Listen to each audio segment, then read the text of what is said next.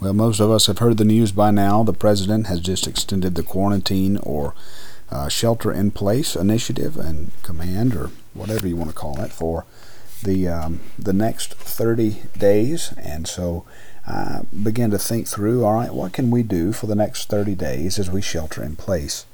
All of us are being encouraged as Christians. We're all being encouraged to make the most of our time, to redeem the time. And I got to thinking, all right, how can we redeem the time together? And I thought about this. I remember when I was at Kennesaw State University, back when before I had started my time at First Baptist Church of Atlanta, there was a pastor who used to be one of the pastors at First Atlanta. He encouraged us one time to take the wisdom challenge.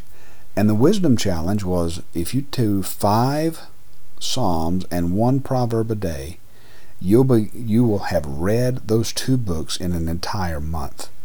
And so I took that challenge, and I'm not afraid or ashamed to admit this. Growing up, even though in a Christian home, I never read through the Bible for my own. I'd probably read good portions of it, but never made it my effort. Even through going through Christian college for a while, never had read the Bible until this pastor challenged me. So I thought, 31 days, this is easy. Get through 2 of the largest books, at least, I thought the Psalter, at least 150 chapters. That'll be great. We get through those, and I did, and in a month, and even through Psalm 119. And then I thought, well, why not go and read the rest of it? We're already through Psalms and Proverbs. Why don't we just go ahead and read through the rest of the Bible? And I did. And I read a couple of pages a day, a couple of chapters a day before class, and it took me about a year to read through the Bible. So that sort of was the idea that catapulted this idea together. So I thought, let's go through the whole book of Psalms every night together, about 9 o'clock. About this time, I'll try to release a brand new podcast going through 5 Psalms a day. Now, some of you are already thinking, wait just a minute, Andy, you say 31 days will get you through 150.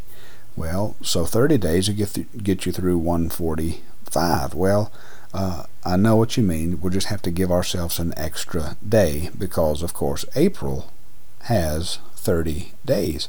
I know that song just went through your head. It just went through mine too. But we'll get through this together. So here's what I'm going to do. I'm going to spend no more than about 10 minutes each night just going through the highlights of the Psalms.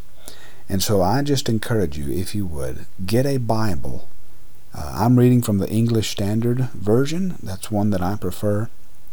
Maybe you can get one of those Bibles and just join me here every night and hold me accountable to it. Text me for those of you who have my number. Send me an email for those of you who have that. Make sure that I am putting together something like this, informal, just going through the Psalms together. So let's go through them. I'm just going to make some brief comments. I'm looking at my time here. Yeah, we're doing pretty good. 5 minutes for 5 Psalms. Hey, for those of you who know me, I know we're never going to finish, but anyway, let's go ahead and get started. So the Bible says the first Psalm is so important. The first 2 Psalms are so important because there's really reason to believe in that the Psalms are intended to be read in a certain way.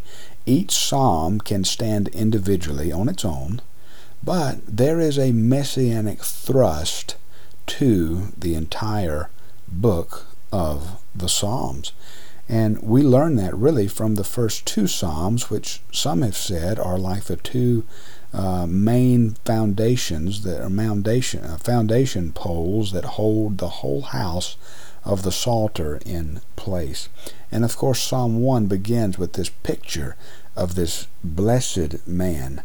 This blessed man, we learn that he's one who walks not in the counsel of the wicked. And this is why it's important for us to think about what the story of the Bible is.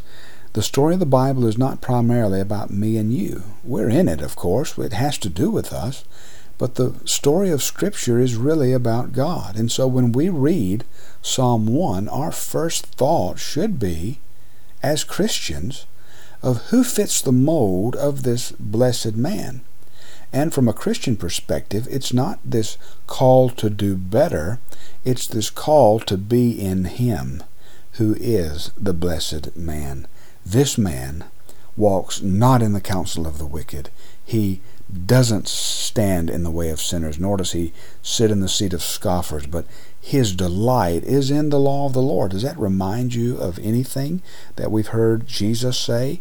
Didn't he say that he always delights to do the Father's will, and that the Father is always delighting in him? Well, here's the good news of the gospel. Because of Jesus,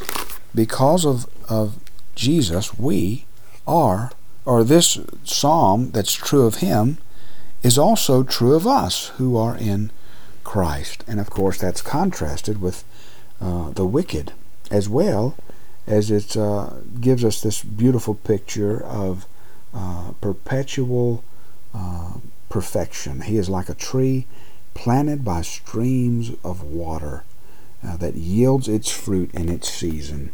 Its leaf doesn't wither, and all that he does, he prospers. And of course, the wicked are not so. And the reason that we further believe that the first two Psalms are important and the whole Psalter points messianically is, look what happens in chapter 2. We learn about the nations raging against the Lord and His anointed. And then look at verse 6.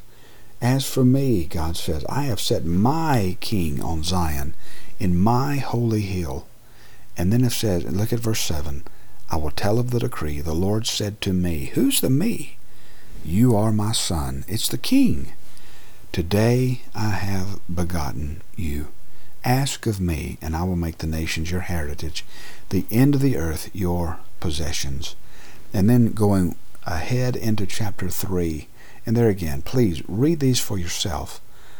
We learn that the Lord is a shield about us, the glory and the lifter of our heads. And then we learn at the end of chapter 3 in verse 8, salvation belongs to the Lord. Your blessings be on your people. And then in chapter 4, we learn this beautiful truth of the Lord who gives us relief, the Lord who is gracious in hearing our prayer, the Lord who sets the godly apart from himself. Even in the midst, look at verse 6, of all of these verses, many who say, who show us some good? And then here's our prayer, lift up the light of your face upon us, O Lord. And then here's the promise, you have put more joy in my heart than they have when their grain and their wine abound. In peace I both lie down and sleep, which is answering the trouble that he had in the beginning.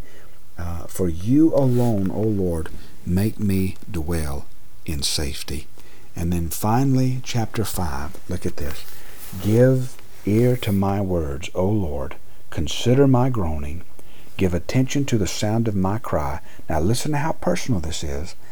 My King and my God, for to you do I pray. O Lord, in the morning you hear my voice. In the morning I prepare a sacrifice for you. And then what does he do? He watches. And then verse 11, there again, please read these yourself. Let all who take refuge in you rejoice. Let them ever sing for joy, and spread your protection over them, that those who love your name may exult in you. For you bless the righteous, Lord. Listen, you cover him with favor as a shield.